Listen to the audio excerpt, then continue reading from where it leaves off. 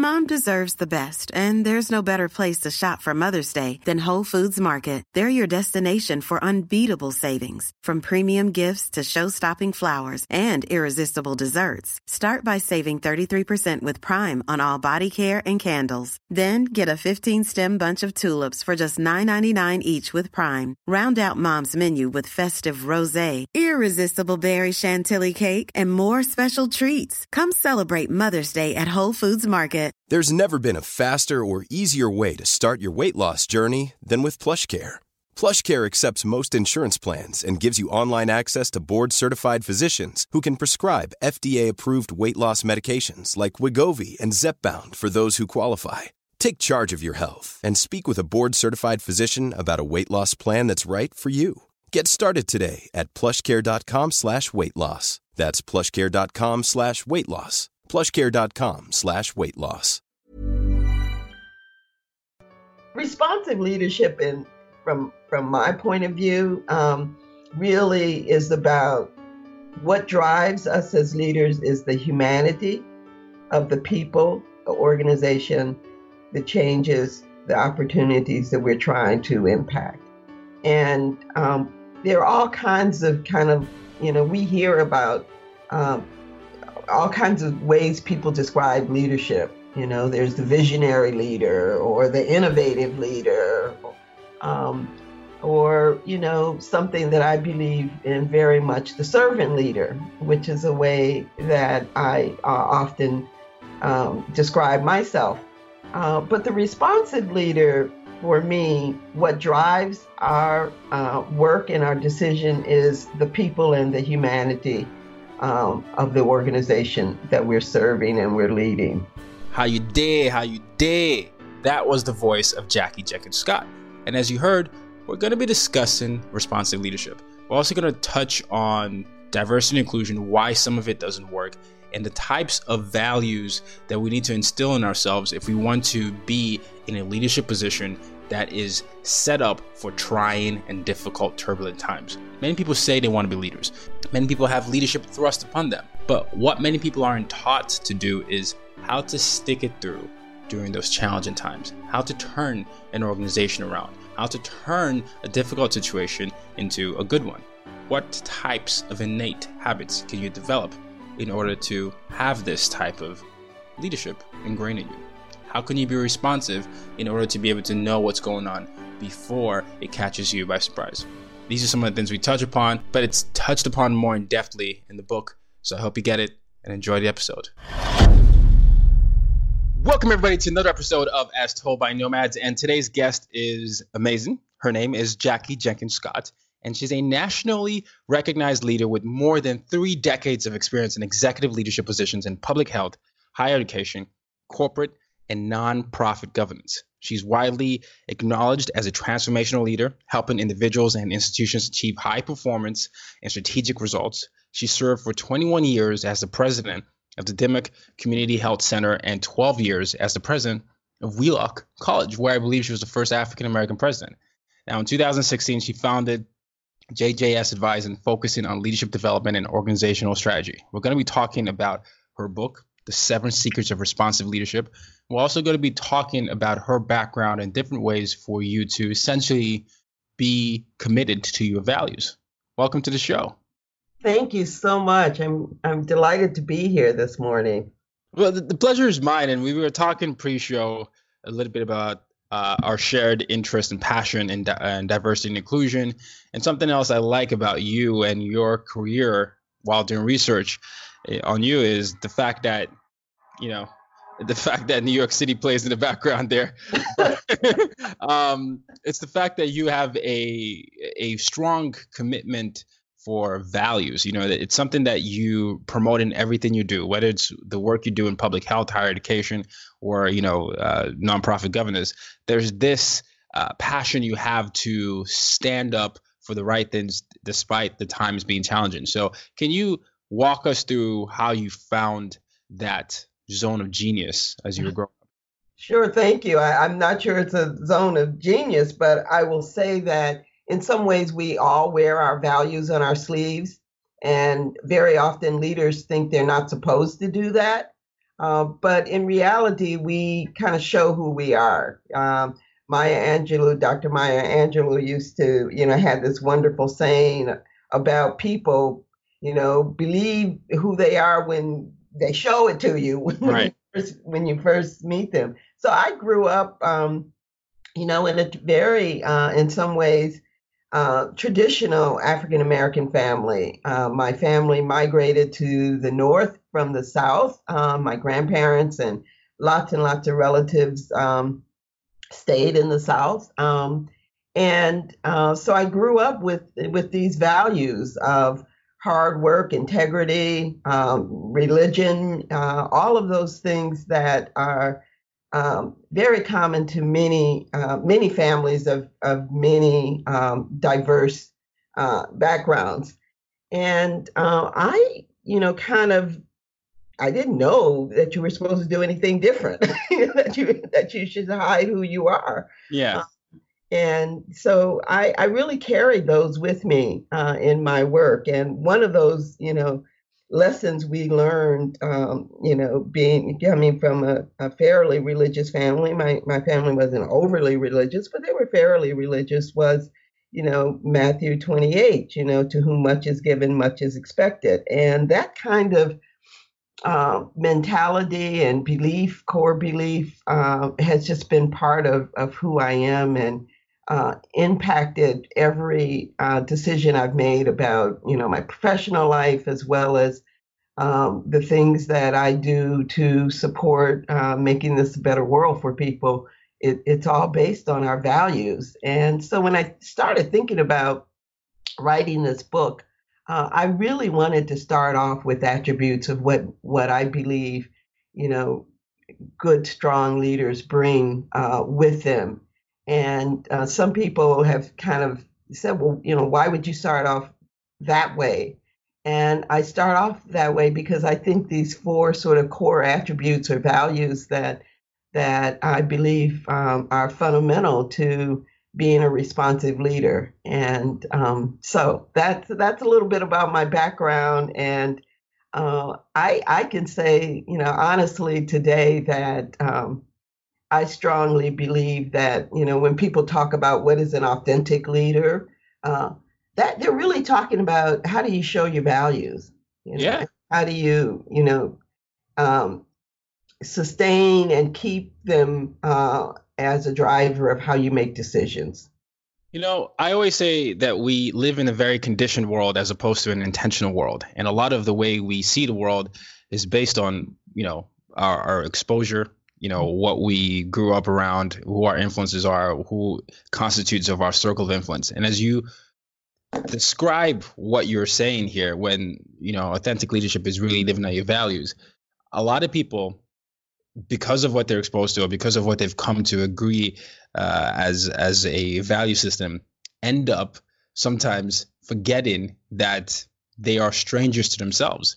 You see this happen a lot of times when people get caught, and they will say, someone will say, that's not the person that I knew, or that's not the person that I know at the time. Yeah. So I'm curious with you, and you've had years of experience in the healthcare and in school. Did you ever come across situations where people that you trusted and people that you loved, you found them straying away from what you knew them to be? And can you explain why that happened? Because I find that as we get older, sometimes we forget who we are. Absolutely. We will all find ourselves in circumstances that test us, what those core values are and how we live them. And one of the things that happened to me very early in my career, and it stayed with me, I was in graduate school, and I had the great opportunity to meet and hear the first African American commissioner of corrections in Massachusetts. He came to Massachusetts from Virginia. And I was just a young graduate student. And then the title of his speech was "Keep Your Bags Packed." And he told the story. He basically told, us young students, that you're going to be tested, and you will have, he lived his life by keeping his bags packed. And he said, when my integrity gets to a point where I can't be compromised, then I know I have to leave. And, that story really stuck with me. And I picked up the paper maybe 12 months after we heard his speech, and he was leaving Massachusetts. Mm-hmm. And he was leaving Massachusetts because of the resistance he encountered with the criminal justice system and patronage, and they just weren't. They were testing him to a point where he did not feel he could be effective. So I think sometimes, as hard as that is to say, because keeping your bags packed means a lot of things. It may test your, it means that you may be in a position where you need to stay where you are, and you find yourself compromised, but you feel and believe you can't leave, or you cannot open yourself up to what those opportunities might be out there for you if you have the courage to walk. Or you feel like, if I stay, I can really make the changes and I don't have to compromise myself. So I talk in my book about this notion of keeping your bags packed. And I will be forever grateful to John Boone, who passed on, for that lesson. And it's something I've tried to actually live in my life. But, circumstances will challenge us all the time. And when we see people and we say, well, that doesn't seem like the person I knew, I like to want to put my empathy hat on and my humility hat on, because we really don't know what challenges our people find themselves in when they have to compromise their values. That's fair enough. And I'm sure we're going to dive into this as we go into the next topic, because you have what you define as 7 secrets of responsive leadership. So first of all, what's responsive leadership, and what are these 7 secrets, if you could share? Thank you. Yeah, I want all the secrets. I don't know if they're really secrets, but to be honest with you, my publisher liked the word secrets. So there's 7 secrets, but responsive leadership, from my point of view, really is about what drives us as leaders is the humanity of the people, the organization, the changes, the opportunities that we're trying to impact. And there are all kinds of we hear about all kinds of ways people describe leadership. There's the visionary leader, or the innovative leader, or something that I believe in very much, the servant leader, which is a way that I often describe myself. But the responsive leader, for me, what drives our work and our decision is the people and the humanity of the organization that we're serving and we're leading. So let me just give you a quick example of what I mean by that. Okay. I had a cousin. My cousin worked in LA for a company that she had been there for 6 or 7 years, and they received a 2-week notice that her unit, her department, was being sold and to an offshore company. And what they were told is that in order to get their last paycheck, they had to train a team from India on their jobs. And of course, the workers were outraged and they were angry. And when I think about responsive leadership, that is the exact opposite of responsive leadership. So the company made a decision, and it may have been a very valid decision, that they were going to offshore this particular part of their business. A responsive leader doesn't necessarily have to change the decision. or change the rationale and the reason for the decision. But what a responsive leader might do is to say, how do we implement this decision in the most humane way for our employees, the people who will be impacted by it? So I asked her, I said, did they do anything to make you all feel, worthy?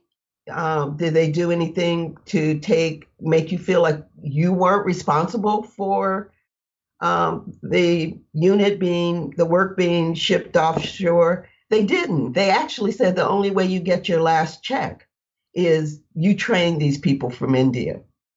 So that's what I mean by responsive leadership. I think a responsive leader would have looked at that decision and the implementation of that decision in a very, very different way. Yeah. Well, in the book, you say it's, the 7 steps are, take advantage of opportunity, turn around an organization, compete well by leading with heart, keep your bags packed, which is what you echoed earlier. And then you say, echo one message at a time, look for opposition, value the interconnectedness of people, and recover quickly. Now, it has to start off with take advantage of opportunity. Is that correct?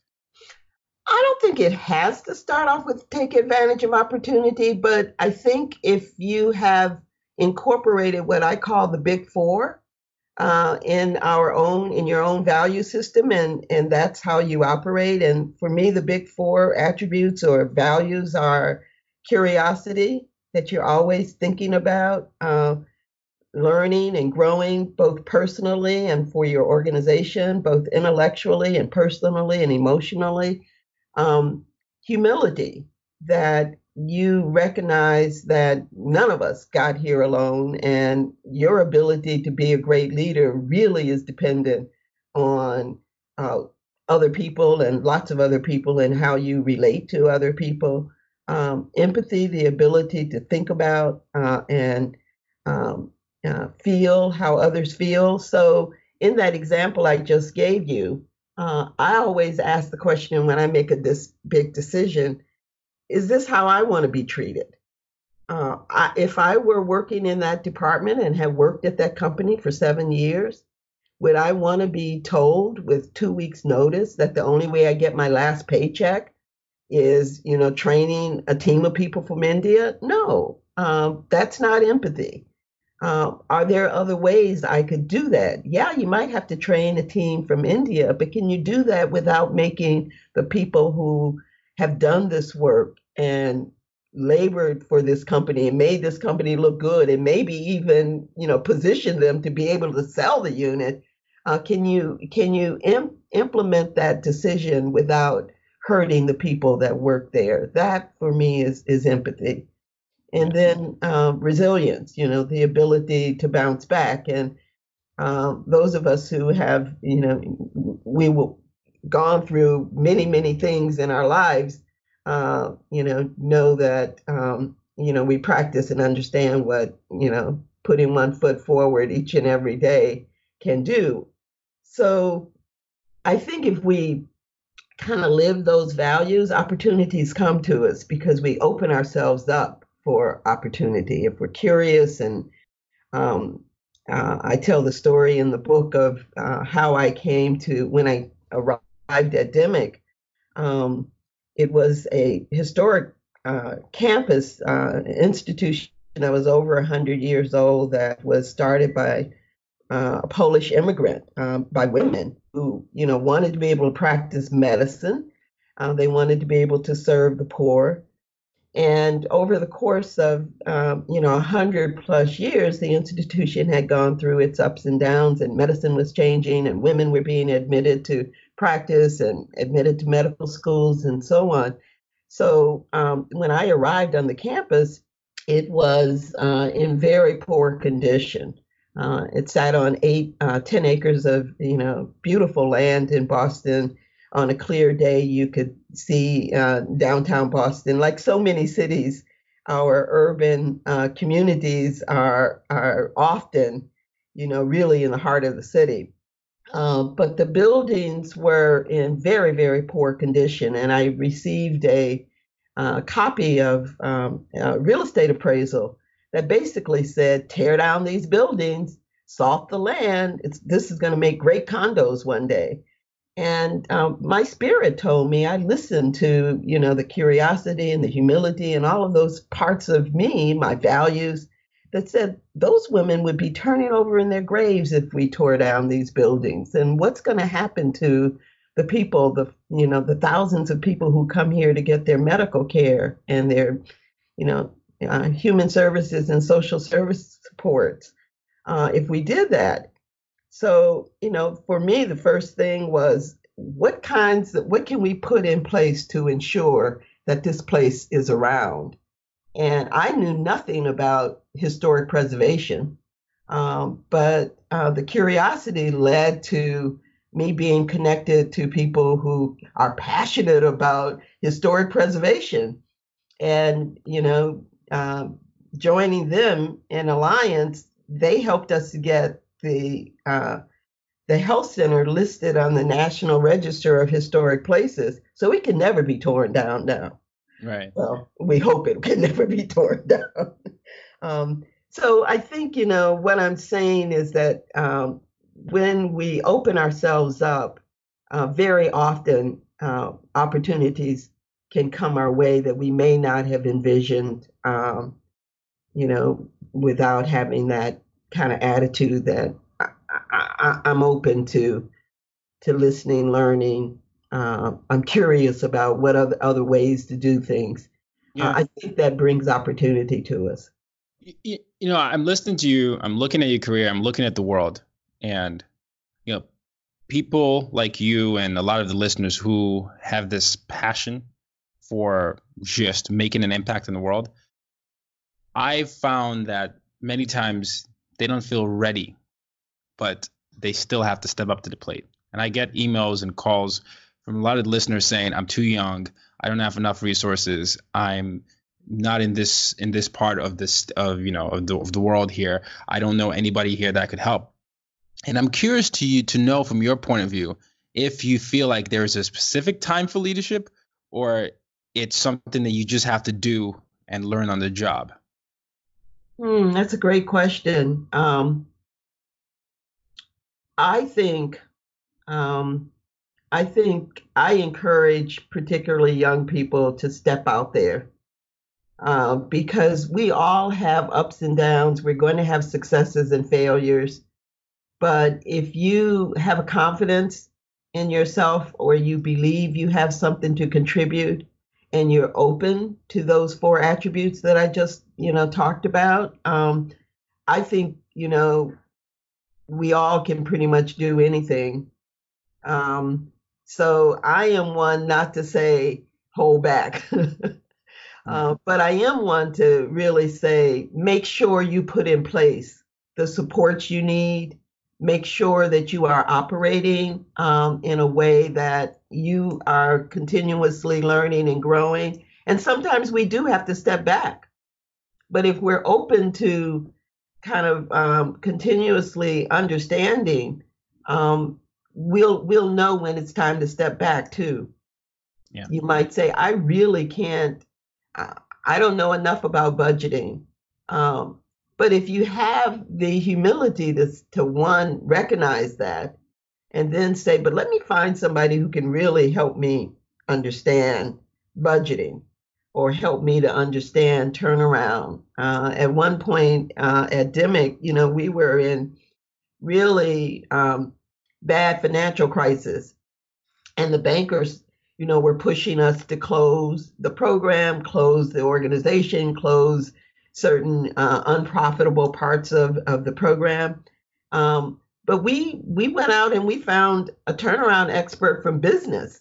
And he came in and he basically worked with us to be very, very disciplined about everything. And I learned I had to look at every penny that went out. I had to do some things that were kind of out of my comfort level, but that was all in service to the commitment to maintaining the services in the organization. So I think when we are open to learning and growing, and open to making some of those hard decisions, in our life, that's part of the keeping our bags packed story, then, step out there. I believe very strongly that if we do step up, we can succeed. And if we don't succeed, we're going to learn and grow from those experiences, and maybe we're going to succeed the next time. Yeah. So I like young leaders. No, I'm with you. I think it's something that we should do, and I think the idea of failing has been it always gets a bad rap. It's been misconstrued. I think it's very possible to fail forward, but my favorite leader of all time, the late Nelson Mandela, always said, "I never win or lose. I never lose. Rather, I win or learn."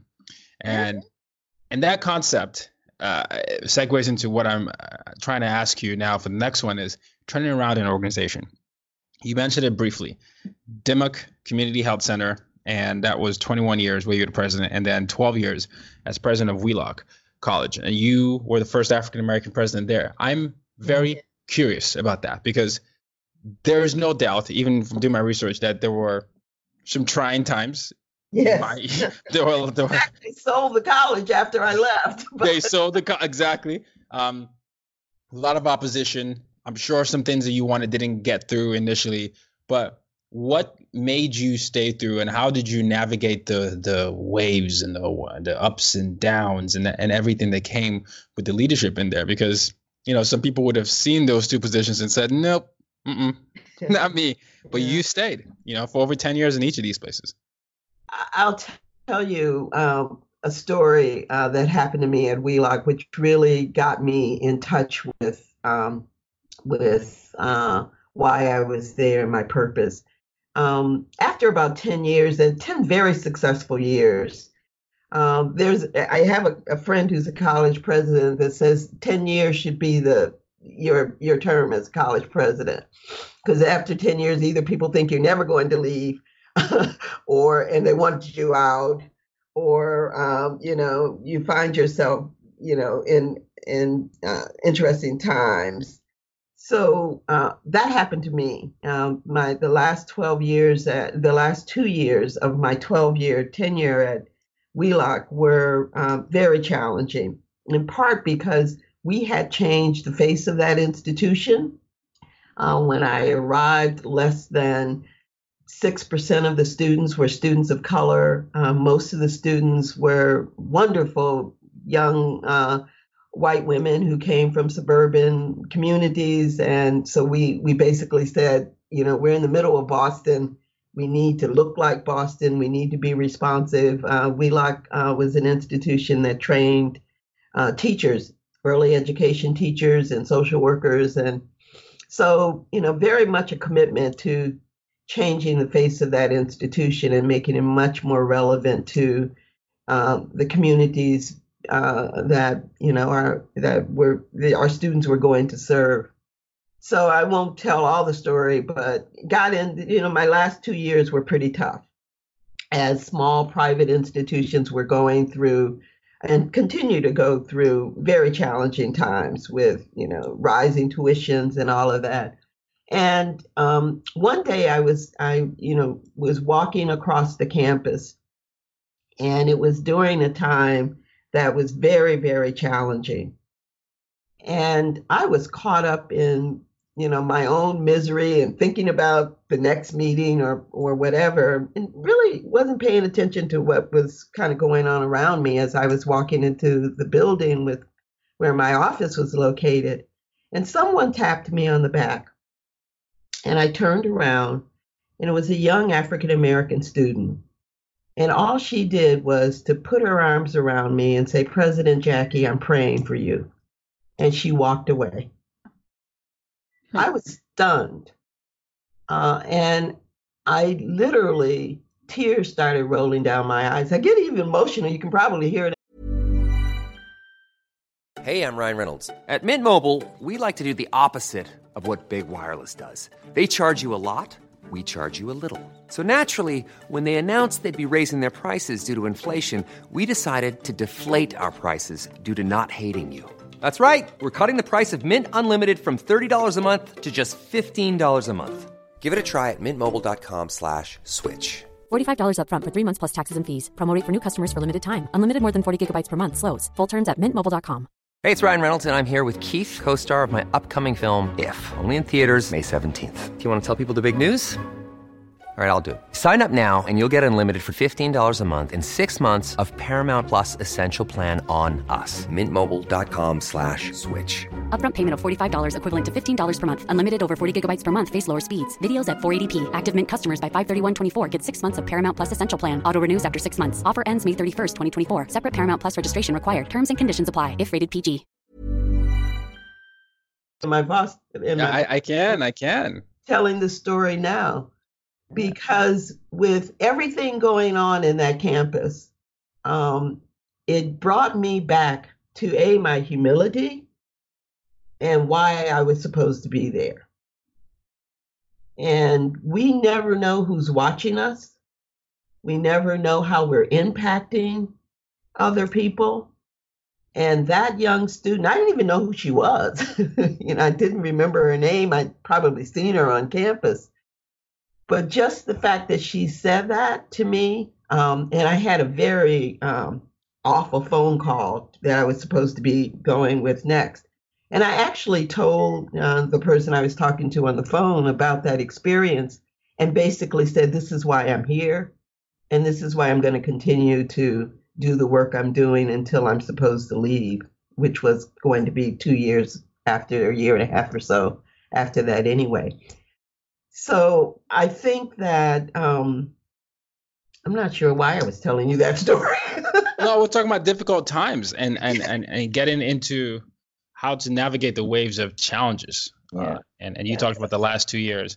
But But I think it's, we got to stay connected to our own humanity and to our own purpose of why we are doing what we're doing. And, to John Boone's point, if you can't do what you are there to do, if you can't fulfill that purpose, then do we make the hard decision to keep our bags packed? all right. And listeners, so what I'm gathering so far is obviously authentic leadership starts with, knowing what your values are. You need to be able to articulate that, live it, and show it. And as you get into leadership, no matter how, early it is or late it is, make sure you're surrounded by a team you trust, a team that can support you, a team that can do things that maybe you're not good at, but your job as a leader and a responsive one is to be able to continue to, one, remind them of the purpose, but also empower them to do their best at the skills you hired them for. But challenging times will come, and as those challenging times come, a reminder of your why is key. A reminder of the end goal is something else to look forward to, and that idea to continuously commit is important. Did I miss anything? No, you were great. No, because in today's world, my generation and younger, I always say, at the very least, you can write something. You can start a blog. You can put a podcast. You can start a YouTube show. Whether you're a writer, you're a speaker, you're, depending on the different ability you have, even if you feel like you're not skilled at those things, you can at least commit to doing something. Yeah. And then if it's a small thing, just find someone or a group of people with similar interests that you can show up for, and just be consistent at that. And if you do that consistently, that gradually grows. And don't think about the impossibility of the goal of the mission, or I can't reach 1 million people this year. Just think about serving the people that you are showing up for, and that showing up is going to consistently not only elevate your status as a leader, but also empower the people that you're showing up for. Absolutely. Showing up is, such a big part of winning, a big part of being successful. Well, speaking of showing up, some people that you've shown up for are incarcerated mothers. Can you talk a little bit about that? Why is that something that's important to you? Oh, yeah. Yeah. So when I was at Dimick, at that time in Massachusetts, we have one prison, women's prison in Massachusetts. And what would happen to women is that if they were pregnant, they had the baby, they were taken to a hospital to have the baby, and literally within 24 hours they lost their baby. So the baby was, taken away for adoption or taken away from them. And this is part of the story of how we use whatever we have for the benefit of the mission and the values. So we had this building on Dimick's campus that had been vacant for about 50 years. And literally the squirrels lived in it, and occasionally homeless people lived in it. And along came 2 women who wanted to start a program for pregnant incarcerated women, to get them out of the prison, because most of the women who were incarcerated at that time were in there for petty crimes that if they had other opportunities, they probably wouldn't have been in there for, those that they wouldn't have been in that situation. And so we worked together collaboratively to get the building renovated, to get the state to buy into the notion that these women deserve to have high quality care. They deserve to have an opportunity to keep their child. They deserve to have an opportunity to live, a better life. Mm-hmm. And so at the health center, we worked with this group, and we provided the healthcare services and the support services. They ran the program out of the building. The building was renovated into a beautiful home for, I think, about 15 women and their babies. And that was something that I was very proud of in the course of my career, because it was all about opportunity, both for the mother and the child. This is incredible for me, because when you think about diversity and inclusion, which is something we're both passionate about, I think with inclusion, the best thing to do is to use your privilege as a superpower to create more opportunities for people to experience humanity. Yes. And privilege is often this thing that people like to get up in arms about. And it's not, the privileges exist in many forms. Whether it's the white, whether it's you having passport privilege, whether it's you having ability to do something that others don't in your body. And freedom is one, for example, being able to be a mother. And so I think about that on the very basic level. And when I go into companies and I go into schools, I can explain it that way. And I've worked with people that have been successful at that. But sometimes they're leaders that have that resistance. They're just like, no, that's not something I can measure. That's not something that is going to actually advance our mission statement, and it's only going to hold us back, or that's just being politically correct. What do you say about all these oppositions to diversity and inclusion in schools and in institutions? Wow, we can have hours on that discussion.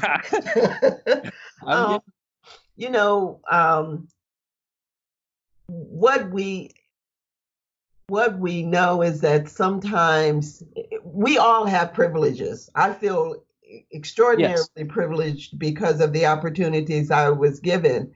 And I feel that, part of my job, part of my life mission, part of what I'm supposed to do is to open that door for others. So that's why I do a lot of work with young people. I do anything I can. I'm always, very often people call me and mentoring or coaching or making available opportunity, whether it was the building we had on the campus. So part of, what we find is they're intentional. We can be intentional about this. And sometimes we can do things unintentionally for good and bad. And sometimes we miss learning opportunities. So this is, really top of mind here in Boston. You may have heard about this. I don't know. Here in Boston, we have a big breakfast here on MLK Day. And the breakfast was Monday morning, of course. And at this particular year is the 50th anniversary of this breakfast. And so usually the politicians just come, and they say a few platitudes and then they leave. But they decided to have a panel discussion with the top four politicians, the governor, the mayor of Boston, the senior senator, all white men, and our first African-American congresswoman elected from Massachusetts, Ayanna Pressley. And during the course of that panel discussion, a question was asked, and Ayanna answered the question very authentically and passionately about, being African and being a Black woman in this country, and the fact that she is still an abolitionist. And she got a standing ovation after she made the comments that she made. And the governor, who has a 75 or 78 or 80% approval rating, who believes he has has done a good job on issues of diversity, although he hasn't. He was next after Congresswoman Pressley spoke. And he started off by saying trying to be funny, but he said after that rant, essentially, I don't know what else I can say. And so this, of course, led to a firestorm in Boston and social media. And when he said it, there was a visible groan in the room. I mean, everybody sort of looked and said, did we just hear what we just heard? That's kind of what we... And so apparently the governor apologized later. And Congresswoman Pressley, of course, is, an amazing person. And she basically, would not comment. But it led to lots and lots of comments on social media.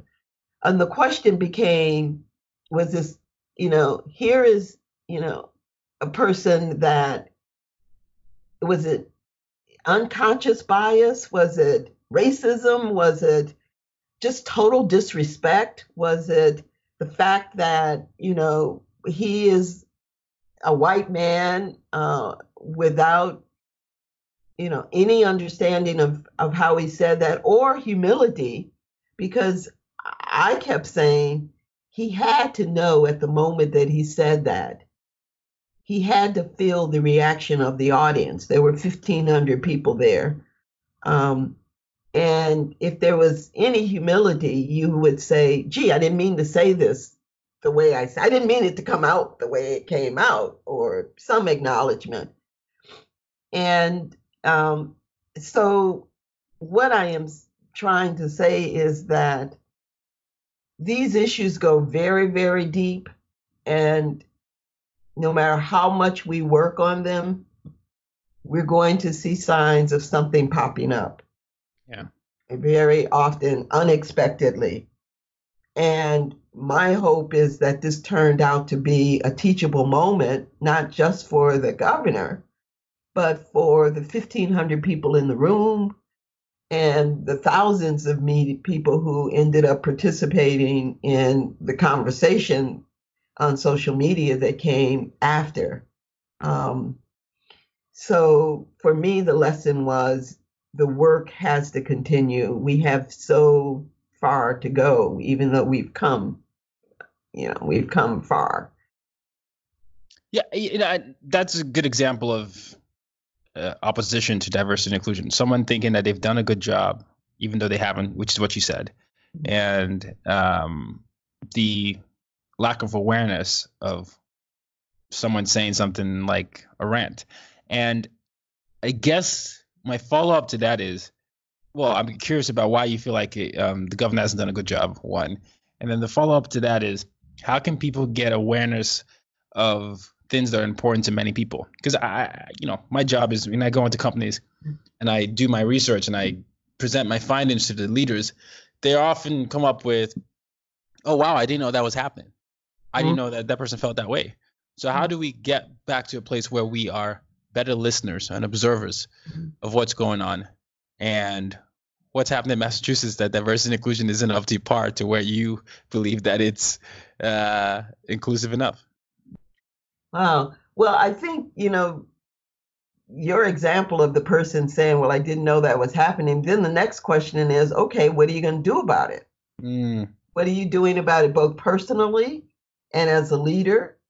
Because, the fact of the matter is leadership sets the tone for an organization. And if you go back to what we talked about before, do you have any curiosity? Are you willing to say, I want to learn? Tell me more. Now that's someone said, well, the governor should have that was an opportunity for him to come out and say, I want to learn more about myself, about, the state of relationships. So when you encounter that in the company, it really, the role that the leader takes in acknowledging and accepting and actually doing something about it makes a huge difference. So those leaders who talk the game but don't walk the walk. So if they set up their little diversity committees, but they never show up, or they show up and they stay for 5 minutes and they say, give a pat on the head and say, well, I care about this. Well, if you really care about it, you're going to sit through that whole diversity training. You're going to clear your calendar. And that says a lot that about the person himself or herself and the message he wants to send to his organization. So I think it's more than it. We have to take it to the next level. It's more than what you say. It's really what you do and how you behave and how you show up as the leader in these situations. And it's more for the governor. It was not enough for him to send and to call up Congresswoman Presley and apologize personally to her. I don't know what the conversation was, but I know her quite well. She probably accepted his apology. But what about the other 1,300 people who were in the audience? Did they hear him acknowledge he made a mistake? Did they hear him acknowledge that this was a learning opportunity for him? No. His press secretary made an announcement, because the next day it's all in the papers, of course, And unfortunately, the messages from that wonderful breakfast got all pushed aside and pushed under the rug because of the governor's comment about the rant. So the message that Reverend Curry made about love and the value of love in this, crisis time that we find ourselves in, nobody even said anything about that. We lost all of that. Yeah. No, you're preaching right now. So humility and curiosity, very key in order to combat or work with diversity and inclusion. Even if you are on the side that doesn't understand it, you have to be open to learning and be curious. So things like, I want to learn more. Tell me more about your experience. And then the humility is understanding that, first of all, this isn't about you if you're, on the privileged side or you're on the higher side of the power dynamic. It's about understanding that many people feel like they've been left out, or many people feel like there are not enough opportunities for them. And you have to humble yourself to maybe even accept that you've played a role in that. Yeah. And so what are you now going to do about that? Yeah. And that has to be followed up with action. So, humility, curiosity, humility, action. It sounds like what I'm hearing. Yeah. Yeah. It's challenging because all of, these are challenging times, and, there's so many missed opportunities and there's so many opportunities. Yeah. For us to, be in a continuously evolving learning space as human beings. This is us. And before we wrap up, I can't let you go without talking about your hometown. You're from Flint, Michigan, right? Flint. I am. I grew up in Flint, Michigan. Yes, yes. How correct or false has the news been that we've been hearing? Because obviously the state of what's happening right now is as a direct result of leadership, and so what I guess I'm curious to hear from your thoughts as a native when you hear the news, and whether you feel like it's accurate, whether you feel like there's more room or there's an opportunity for people to learn how to improve. Oh, well, there are always opportunities, even in the best of situations. There's always opportunity for improvement. I'll tell you, it's very hard and very painful for me when I go back to Flint, and I get back. I still have many relatives there and lifelong friends there. So you see the goodness of the people, and you see what has happened to that city. Most of the people, when I grew up, people had health insurance, they had decent paying jobs, they got a car, and they bought a house. And you worked for General Motors. My mom worked for General Motors for 39 years. Most of the people that I went to school with, that's what they did when they graduated from high school, because we had a mother, a cousin, a brother, an uncle, and somebody that could get you into General Motors. And I still have a lot of anger for the automobile industry because they were not responsive leaders when they pulled out of a place like Flint and left it with no economic base. Now, some people could say, well, the leaders should have known that you can't rely only on one industry for the survival of the economic survival of a community. But the reality is, Flint, for decades and decades, its entire economy was based around the automobile industry. And when the automobile industry pulled out, what was left for people? When they closed, miles and miles of factories, the factories used to take up the parking lots, literally would be miles. So you took away land and housing and all of this, and then you had no commitment to replacing, rebuilding, helping that community. That to me is another example of non-responsive leadership. And so then, 25 years later, you go back and it's very, very painful to see what has happened to what was once middle-class neighborhoods, working-class neighborhoods where people could be proud of their homes and all of that. But, I think the city is trying to rebound. The mayor there is a African-American woman who grew up in Flint. It has a long way to go. Good. I mean, good in the sense that I love that you still have that sense of anger, because we have to be able to call out these things that happen. Sometimes people that are leaders or companies or individuals forget the influence that they have. Sometimes they just think, oh, I came here, I provided opportunity, and then I'm just leaving. But they don't realize the consequences of inaction or turning their back on something that they know is obviously going to affect someone or someplace in the long term, in exchange for short-term gains. And that's a constant leadership dilemma: short-term versus long-term. If I do my term here, you think about with presidents, if I do my 4 years here and I boost the economy, boom, it's not going to happen. Everybody's going to think I'm good, but that deep down that there's some things that you're doing that could badly, adversely affect the country or the company long after you've gone because of some practices you've put in place or some habits that you've absolutely. And it's sometimes they're really, really hard, challenging decisions. that we all make in our lives. And like you talked about short-term versus long-term gain, or, sometimes we don't know the consequences of a decision we've made, and we go into those decisions hoping for the best. Yeah. Well, where can people find your book?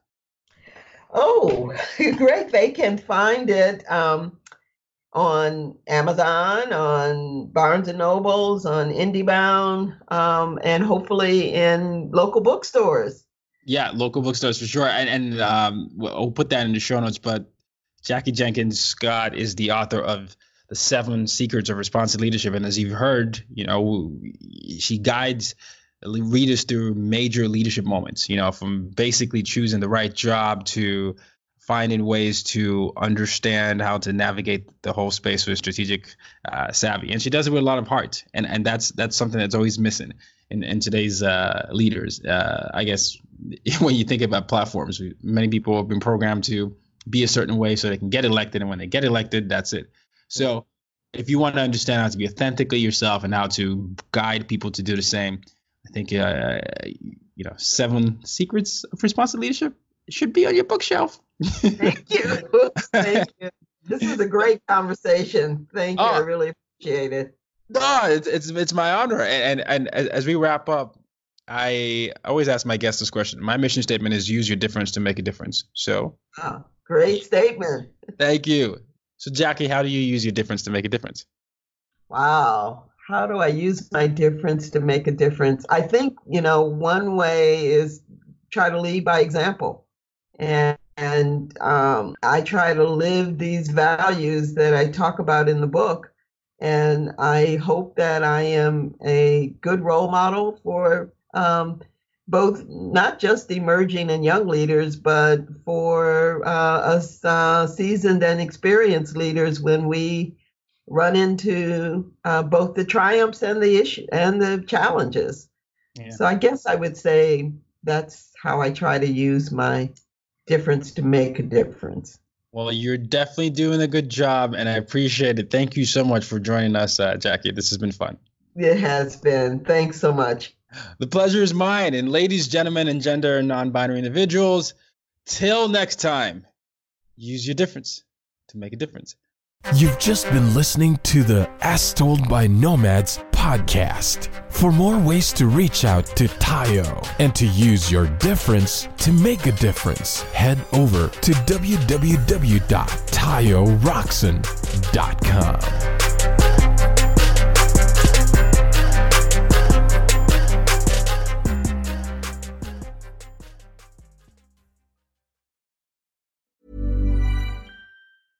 Selling a little or a lot? Shopify helps you do your thing however you cha-ching. Shopify is the global commerce platform that helps you sell at every stage of your business. From the launch your online shop stage to the first real-life store stage, all the way to the did we just hit a million orders stage.